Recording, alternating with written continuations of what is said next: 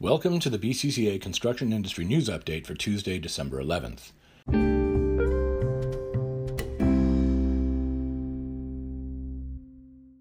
BCCA holds 4 board positions at the Council of Construction Associations, COCA, one of which is currently vacant after the departure of longtime contributor and chair Wayne Fettback of Western Pacific Enterprises.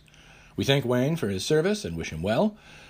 Currently, BCCA is represented on the COCA board by Jeff Lythe of QSP Leadership and Jeff Hanley of Havcon Constructors Limited.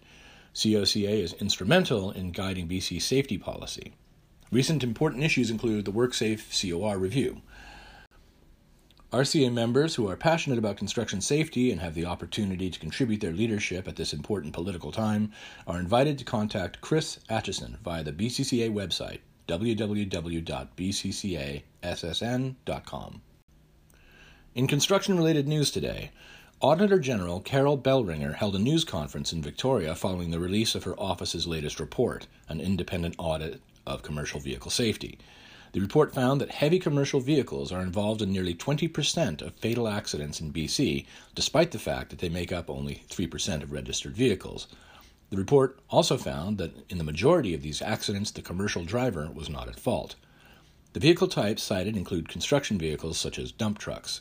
A coalition of Indigenous groups is seeking to put themselves in leadership positions on major construction projects in Canada, proactively developing projects rather than responding to proposals from government and outside groups. The Kenny Dam Water Release Facility, a $300 million project in central BC, is the first project initiated by the group, which is calling itself the First Nations Major Projects Coalition. It provides expertise to Indigenous groups who are developing groups, but doesn't project, manage, or negotiate, and is enthusiastically supported by government. More than 150 people who were living in tents in Nanaimo have moved into provincial supportive housing as of yesterday. This happens as the race to replace NDP MLA Leonard Krog heats up in the riding. The BC NDP will name NDP MP Sheila Malcolmson as its candidate for the upcoming Nanaimo by-elections at an event in Nanaimo on December 16th. Premier John Horgan has promised that the by-election to replace Leonard Krog, now mayor of Nanaimo, will take place in time for the successful candidate to attend the Budget 2019 announcement on February 19th. Irene Lanzinger has been appointed a director of the BC Hydro and Power Authority for a term ending December 31, 2020, effective December 10, 2018. Lanzinger recently stepped down as the president of the BC Federation of Labour.